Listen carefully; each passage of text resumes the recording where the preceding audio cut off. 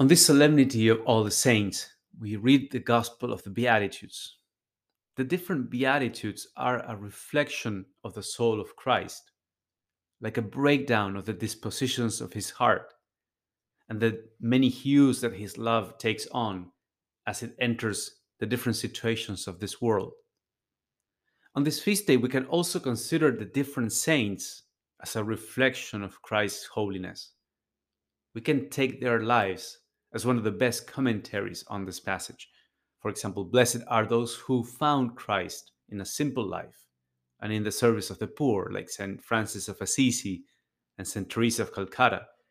They turned privations and poverty into a place where God's light could shine more brightly. Blessed are those who mourned for the right things and suffered out of love, like St. Monica in her tears for Augustine, or like Padre Pio bearing the marks of the Passion in his body. Blessed are those who overcame adversaries through perseverant meekness, like St. Francis de Sales in his controversies with Protestants, or like St. John Paul II, living under Nazi occupation and then under communism. Blessed are those who hungered and thirsted for righteousness, that is, who were passionate for the kingdom of God and for bringing others into that same passion, like St. Paul, St. Augustine, and St. Ignatius Loyola. Blessed are those who exercised mercy through their ministry and dedication to those in difficult situations, like St. John Vianney in his ministry in the confessional, or St. John Bosco in serving at risk youth.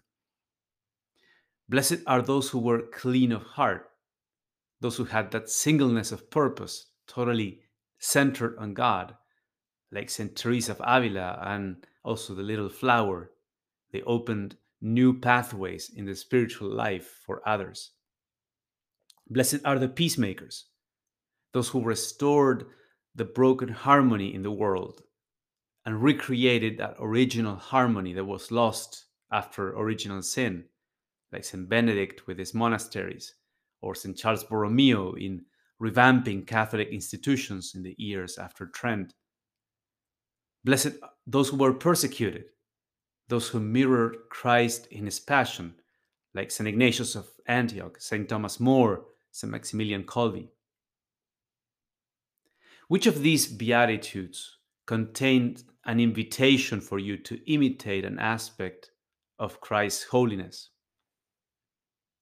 And is there a saint that you find especially inspiring? Which beatitude would you relate his or her life to? And how does that saint illumine the meaning of that particular beatitude?